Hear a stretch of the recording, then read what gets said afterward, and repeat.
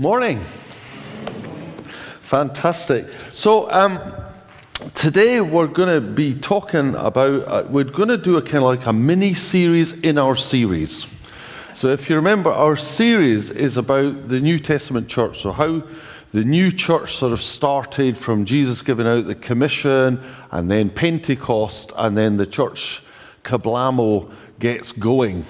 That's a spiritual term, by the way. And you'll find it not in here. But the church gets rolling, and we wanted to spend some time looking at what happened and how the church did that, and trying to both give encouragement about the stuff that the early church really got right, but also to explode some of the myths and some of the romanticism about the early church that quite often actually ends up being a bit of a burden, as we're all trying to live up to something that actually is frankly impossible in a church. And as you know, the more people you have in a church, the more awkwardness you have. Because frankly, church people are just a pain in the neck, and awkward and strange and quirky and unusual. And it's always been the greatest miracle of the modern age that the church has survived. Such a sort of disparate bunch of weirdos all crammed together, and not just actually managing to stick together, but actually managing to do some good stuff. I mean, isn't God good? Yes. So in that sense, understanding the church and the amazing thing that God has done with that is a really helpful thing. But on the other hand, it isn't helpful to be massively romanticized about the early church and how amazingly perfect it was and how everything went brilliantly, when in fact it didn't. So that's what we're doing. Anyway, in that series, we're going to do a little mini-series about 4 areas that actually not only did the church get absolutely right, but that we continue to need to get absolutely right. And these are the big 4, which is the apostles' teaching, the fellowship, the breaking of bread, and prayer that we read that the fellowship devoted themselves to. So we're going to start looking at the apostles' teaching today. Next week, Arlene is going to talk about fellowship, which is going to be good. So we've had John doing worship for the first time. I hope it's not the last time, mate. That was fantastic. Thank you so much. And Arlene, is this your first ever sermon in this church ever? Yeah. Yeah. Hey. No pressure. So, but we're going to look at these because they're so important. So, and that's what we're going to do. And the question is, why are these so important? Why are these big 4 so important?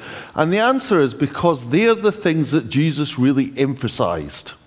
So Jesus really emphasized these. And to some extent, we're quite familiar with the fact that Jesus initiated breaking bread together. And let's never underestimate the spiritual power of that witness and of that gathering. We know that Jesus really emphasized that the church should meet, that we should love one another, that actually the way we relate one to another and treat one another and behave is a key witness. And as I said, one of the reasons it's a key witness is because we are all such awkward, difficult people. And if we can manage that, then something spiritual really has to be happening, and that's important.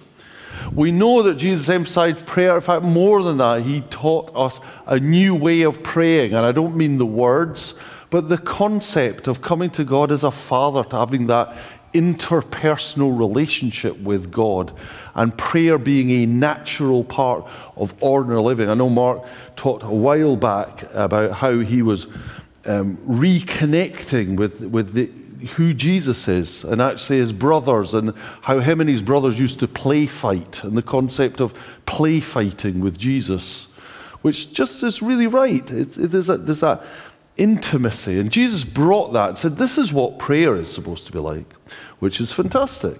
However, we quite often overlook the fact that Jesus was the one who initiated the teaching of the church. I know that sounds like a really obvious thing when I stand here and say it now, but Jesus did. And Jesus was a really, really, really difficult and radical teacher who said some really well, frankly, awkward things. And it has been, as we know, the mission of many, many people in the church over many, many centuries to edit out the really difficult bits that Jesus said in order to make the church considerably more palatable, both to the people inside and to the people outside. This is, of course, not really what Jesus intended for us to do, but it's what's happened often. But Jesus said this in the Great Commission, didn't he? He said, we've to go into all the world, and we've to make disciples, teaching them to obey everything I have commanded, which is quite a charge. Now, the grammar on that, just by the way, makes it unclear whether Jesus had beforehand sat the apostles down and given them a list of commands of what to teach people, or whether, in fact, Jesus had commanded people to go, the apostles to go and teach the gospel. It doesn't really matter, but one way or the other, the apostles got sent out to teach what it was that Jesus commanded. One of the things that we have to remember about this is that they were sent to teach everything. Everything. So the palatable and the unpalatable. So not just the be jolly nice, but the whole sentence, be jolly nice or else, which is slightly less palatable, isn't it? Now, in that, we know that there is salvation, but the reason that there's salvation is that there's judgment. We know that there is new life in Jesus, but we know the reason there's new life in Jesus is because there is the threat of eternal spiritual death. One is unpalatable, the other one we like, but one comes with the other, and the teaching of the whole gospel. So, I just want to talk about three things, because essentially this is how it works. And genuinely, I'm not oversimplifying this. It's going to sound a bit simple, but actually, once we start to unpack it, see, this is far from simple. But essentially, the whole of New Testament teaching, starting with Jesus, boils down to three things. Three things. Belief, attitude, behavior. And the most difficult bit of all of Jesus' teaching was this, that all three should align in the way that we are. So belief, attitude, behavior, and that they should be aligned. Now that's very easy to say, really not the easiest thing to do. Don't know about you. Maybe it's just me. But Mark's already used the word authentic, and one of the elements about us being effective as Christians is, of course, that we are authentic. What we say and what we do adds up, but what we say we believe and how we deliver it adds up. And that's a challenge. So here we go. Let's start with belief, because belief seems like the easiest. Okay, so Jesus was very challenging when he told people what to believe. One of the things that Jesus said that really upset people was that he challenged a sort of traditional understanding of the Old Testament. When Jesus said, well, actually, and if you read this in the scripture, well, that isn't actually what it means. This is another one of Jesus being unpalatable. And there's the trouble with what Jesus, because he said our understanding of the Bible is not what it was meant to be. Jesus said that there are revelations about me that you are going to find difficult. There's that sort of perpetual thing in Judaistic thinking, which is about let's look for the Messiah. But actually the really good thing about perpetually looking for the Messiah is he never actually turns up. Because if he turned up, well, that would kind of ruin everything, wouldn't it? And there's the challenge, is we like the idea. I remember listening to Billy Connolly not long ago. He's getting quite old. And he was talking about, how he's old and he's going to die. And there'll be a spiritual place for him. Well, one of the really fantastic things about being just so unbelievably vague about things is you can kind of create it to mean whatever you want it to mean. This is a really, really awful thing about Jesus. He just doesn't let you do that. He makes it quite clear. So in a spiritual place, what do you mean by that spiritual place? Well, it might not be good.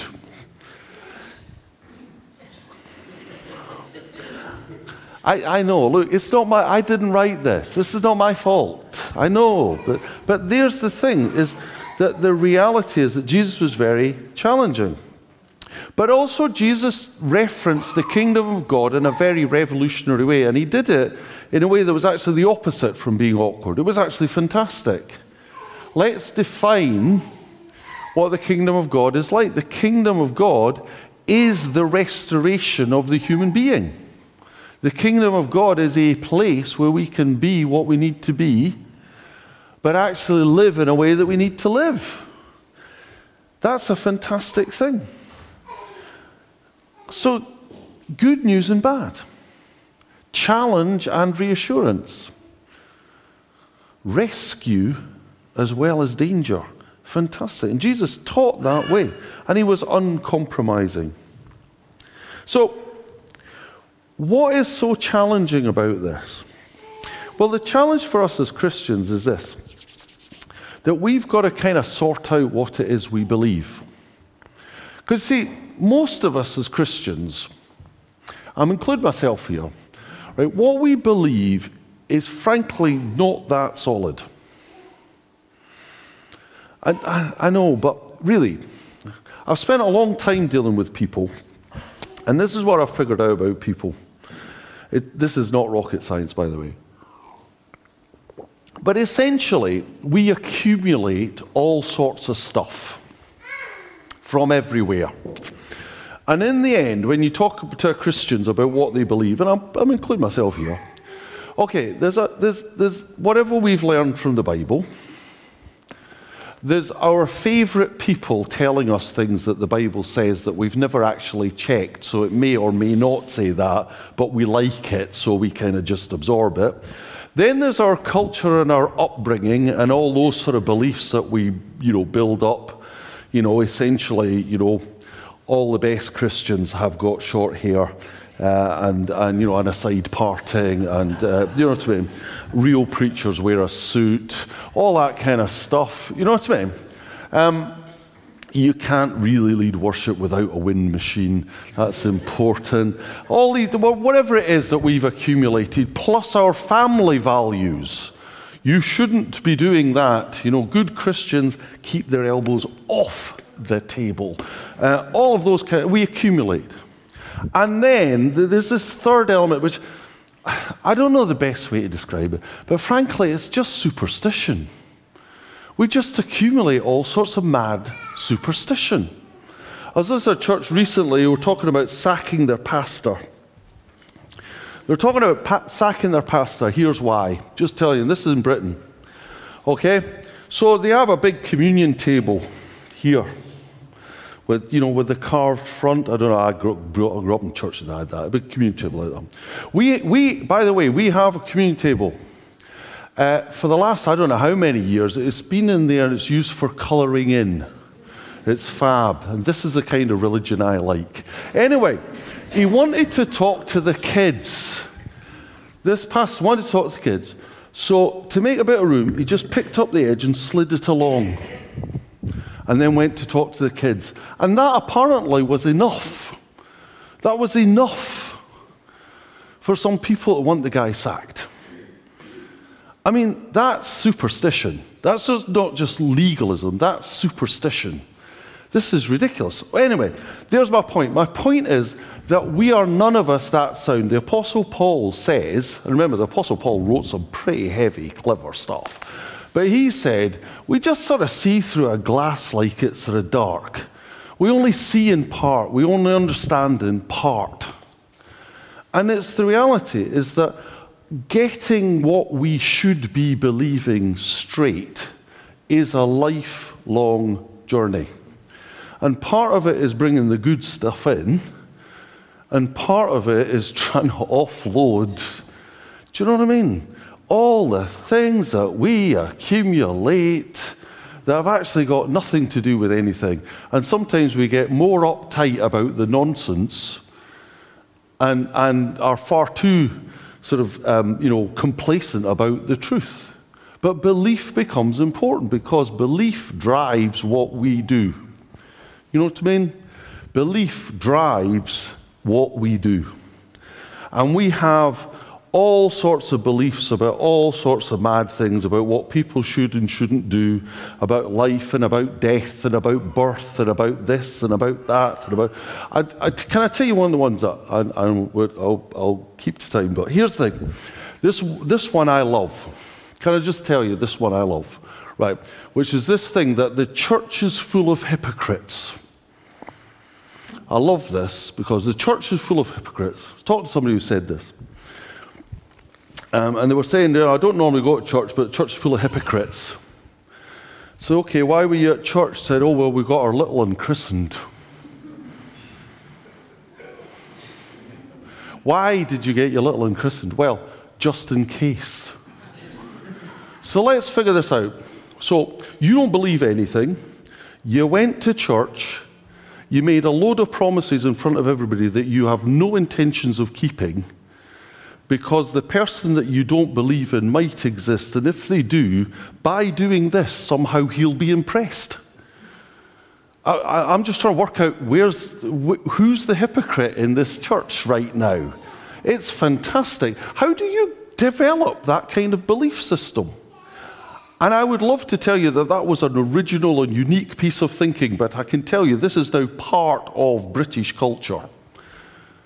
How did that accumulate? Where did that come from? I love it. It's brilliant. By the way, I'm not saying that to be judgmental. I'm just saying that to say, how does our thinking move in that direction? It is the human capacity to think utter nonsense is without limit. Honestly, really, you have the capacity to just think like an idiot without any effort whatsoever. And I want you to know, so do I. And it is incredible. So belief becomes really important. However, our theology is the same, and Christian theology needs a lot of attention. Because actually, over the years, I'm including the Reformed Christian theology of the last 300 years, is actually influenced by ancient Greek pagan philosophy. It's influenced by the political manipulations of Christendom. It's manipulated by the country and the culture that we're in. It's manipulated just by all sorts of things that we've accumulated. So getting it right is really, really important. And we need to focus on what the Bible actually teaches as opposed to what we think it should teach. And this is what the Bible teaches very clearly. We are not what we should be. And the wages of that is death. But it doesn't have to be, because what is wrong can be put right, not because we are anything, but because Jesus has paid the price and can turn our life around. And unless we start there, the rest is deception. So, Jesus talked a lot about attitude, and attitude was a very important thing. Jesus did a lot about telling people what their attitude towards God should be. They talked a lot about what our attitude towards others should be, but he also talked a lot about what our attitude towards ourselves should be. And he challenged a lot of our thinking. He said that we should be merciful and loving and servanthood, childlike, that we shouldn't be judgmental, that we shouldn't be unforgiving, we shouldn't be complacent. And Jesus said that the bad attitudes in our heart are revealed to God even if we try and hide them from everybody else. Of course, there's somebody other than God that we can't hide them from. Who's that? Ourselves, yes. You see, the great thing about looking at the truth is this, is that you're already not fooling you. You already know. I already know. You don't know me, but I know me. You know what I mean? When I have a bad attitude, I know I have a bad attitude. One of the brilliant things, do you do this, right? How pointless is this, but I do this. Do you ever get defensive with your actual self? Do you know when you've got a bad attitude and nobody knows but you, and you still go to yourself, well, they did that. And it's like, who are you telling? I mean, do you do that? What an idiot I am. I'll tell you, seriously, I amaze myself sometimes. But it's true. It's just true. So attitudes is incredible. Having the right attitude, but your attitude to everything is really controlling. Can I tell you something that maybe it hasn't occurred to you, but this is what Jesus taught. That our attitude is the driver for our spiritual blindness. Spiritual blindness comes from attitude. That says that every human being has personal control over their own ability to have spiritual insight. Jesus said this, don't see because their hearts are hardened. They don't understand because they're looking elsewhere. Attitude is the driver to overcome spiritual blindness. That's what Jesus taught. What's our attitude? Have we already figured it out? I know I've discovered all sorts of things that I really like the sound of. Do you know, you read sort of authors of books, Mark was reading one, or you hear things on the TV, whatever. Do you do this? I know I'm asking this quite a lot, but do you do this? Do you know when you're looking for a sort of viewpoint on something and when you hear it, the key is then not to look any further in case somebody says something which upsets that. Do you know what I mean? You kind of just stick to the subject now because you've got it sorted. Yeah. What kind of an attitude is that? That's not a searching attitude, is it?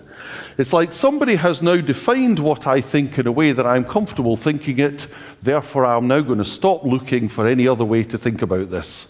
Fantastic. Attitude really does contribute towards spiritual blindness, but we have to work on that. The New Testament talks a lot about attitude and about having our attitude. What does Paul say? Paul says, our attitude should be like that of Christ Jesus, who, although being in very nature God, did not consider equality with God a thing to be grasped, but made himself nothing. Our attitude is what challenges us. So why do the apostles teach about belief? Because belief is really important, and what we believe controls how we live, but what we believe is a bizarre conglomerate of good sense and absolute nonsense, and we need to keep working on figuring out what's right and what's not. It's a discipline. It's ongoing. We can't just teach it once. Why do the apostles teach and talk about attitude? Because attitude gives us the ability or takes away the ability to have spiritual insight. And we control that. That's our discipline. That's us. The last one, of course, is the obvious one. Behavior. We do. Jesus taught this, that what we do comes out of here. What we say comes out of here. So what we believe and what our attitude is clearly going to be really important. But we know that people see what we do. And we see what we do. Last time I'll ask this. Do you do this? Right, so you know what you should do, but you don't want to.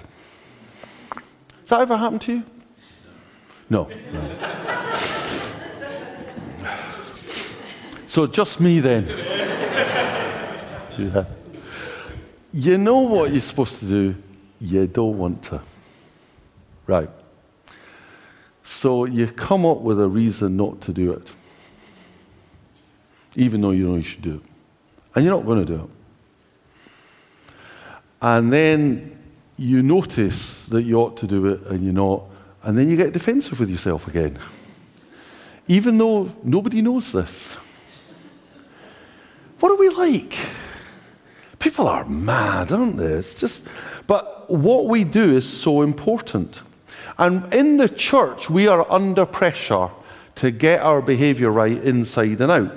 We need not to become legalistic. Jesus talked about that, about hand washing and Sabbaths, and we need to not be legalistic, but we need to understand the truth. We need to understand our position in terms of authority, in terms of pride, in terms of prayer, in terms of discipline. We need to get our behavior right. But the other thing is we need to get our behavior right out as well. If we say we believe this, was that interesting thing about, was it the guy who said he came into church and dropped a hand grenade in the middle of the church, and there was mayhem and all sorts of people went screaming out and whatever. And when everybody who was going to leave left, he picked up the hand grenade and put it back in, and he said, okay, so now we're talking to all the people who really do believe in life after death.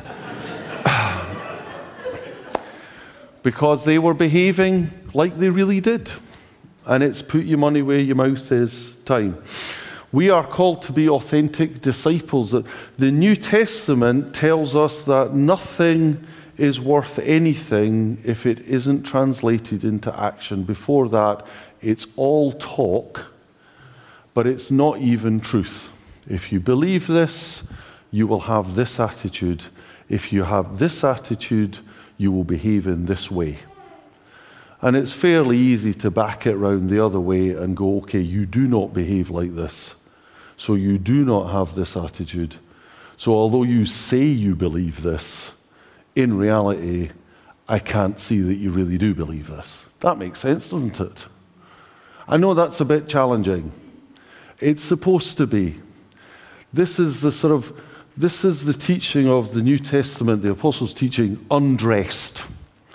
We won't cut the edges off. We won't take off the bits that are not comfortable or are difficult to deal with. The thing about the Apostles' teaching, as Jesus commanded it, is it faces you and me up with you and me. And that's really uncomfortable, because the ideal for me is that I focus on you.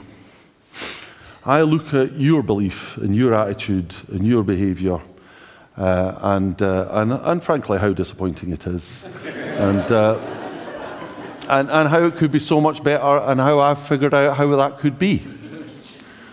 And that works very well. But the reality is that that's not the deal. The deal is that the true gospel is that we can live with us without dressing us up to be something we're not. I know how bad I am. Jesus does, and he's working on it. The more I shy away from what I'm really like, the less authentic I am. The more my attitude is to cover myself up, like in the Garden of Eden, the more spiritually blind I become. But the Apostles' teaching is about truth. So here's the thing. The Apostles' teaching reveals truth. We need to work on truth every day, every week. We mustn't ever assume that we've got it all packed up and not keep looking. We have to do that. The Apostles' teaching challenges our attitude, and it's our attitude. I don't know if you've realized it. Did you realize that you were in control of how spiritually blind you are? Did you realize that? You control that. Our attitude is what decides what is spiritually available to us, and we have that. And finally, that we get convicted by the Holy Spirit when our behavior doesn't align. And we've got three choices. Number one is we can behave ourselves in a line.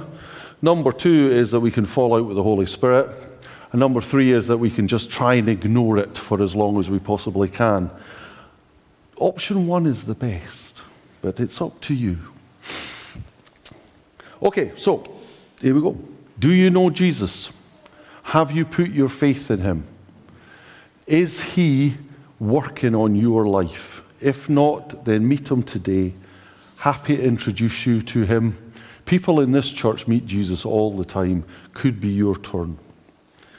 Have you been challenged about your attitude or your behavior? What are you going to do about it? What are you know your options. What are you going to choose?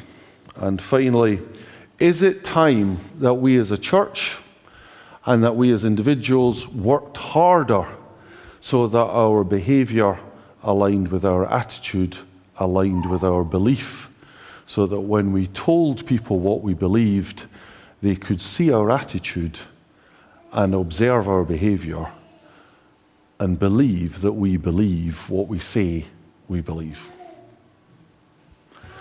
Thank you. I'm going to pray. Lord Jesus, it's so hard to be authentic. I just want to confess my own hypocrisy, that a lot of times it's do as I say and not as I do. Lord, that I duck out of things, that I cop out of things. I choose convenience over obedience. Lord, I accept that there are times when I say I believe things and when I'm put under pressure, I behave with fear or anxiety that doesn't reflect that I really do believe that. Lord, I accept that I have an attitude where I do like things nice and straightforward, and sometimes I stop looking because I feel I like how it is. But I want to be open, Jesus. I want to be open. Make me a teachable person so that what it is that you really teach is what really affects me and makes me someone who's more like you. I just pray in Jesus' name. Amen.